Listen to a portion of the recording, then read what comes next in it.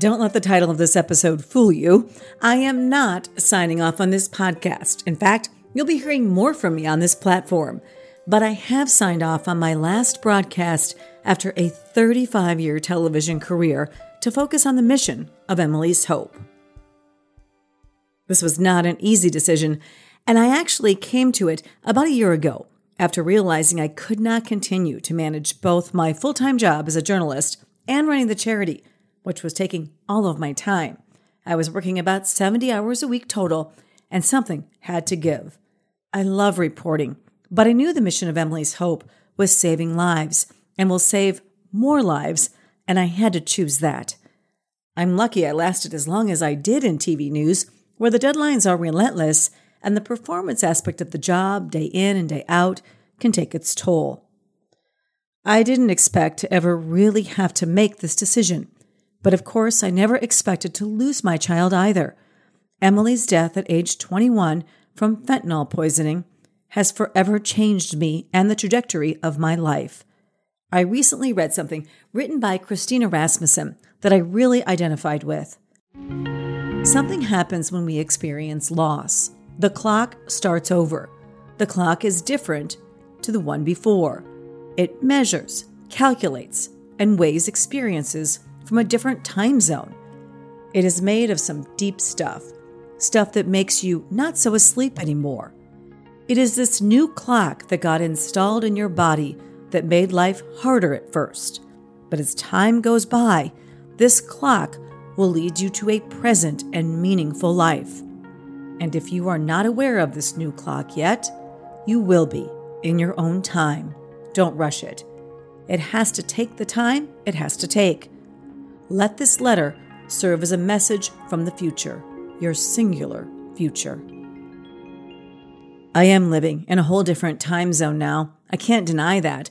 However, I am able to build upon all the experiences I had until this point and use all the skills I have as a journalist to tell the story of addiction, the dangers of fentanyl, and to try to prevent more deaths in this country.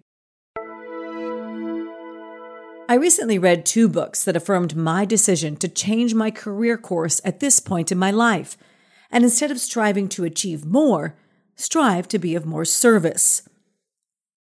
Both authors have the same last name of Brooks, although I don't believe they are related.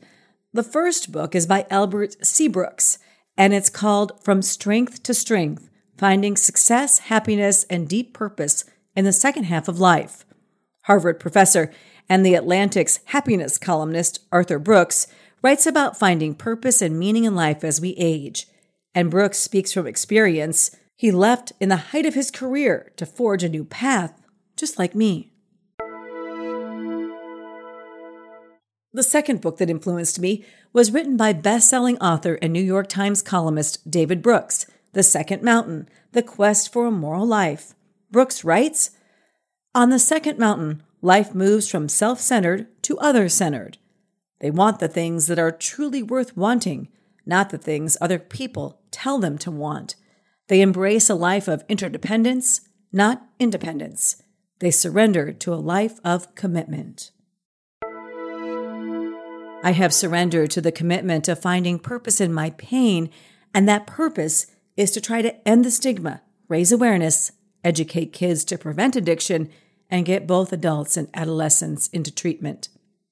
The podcast, Grieving Out Loud, is part of that mission, and I'm so grateful to all of you who listen to it. I hope you find it helpful.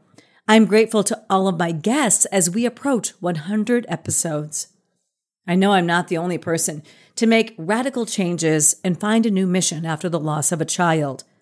While I couldn't save my daughter, maybe I can save someone else's. Wishing you faith, hope, and courage. You won't want to miss next week's podcast, where we began a 2-part series with the pharmacist, Dan Schneider.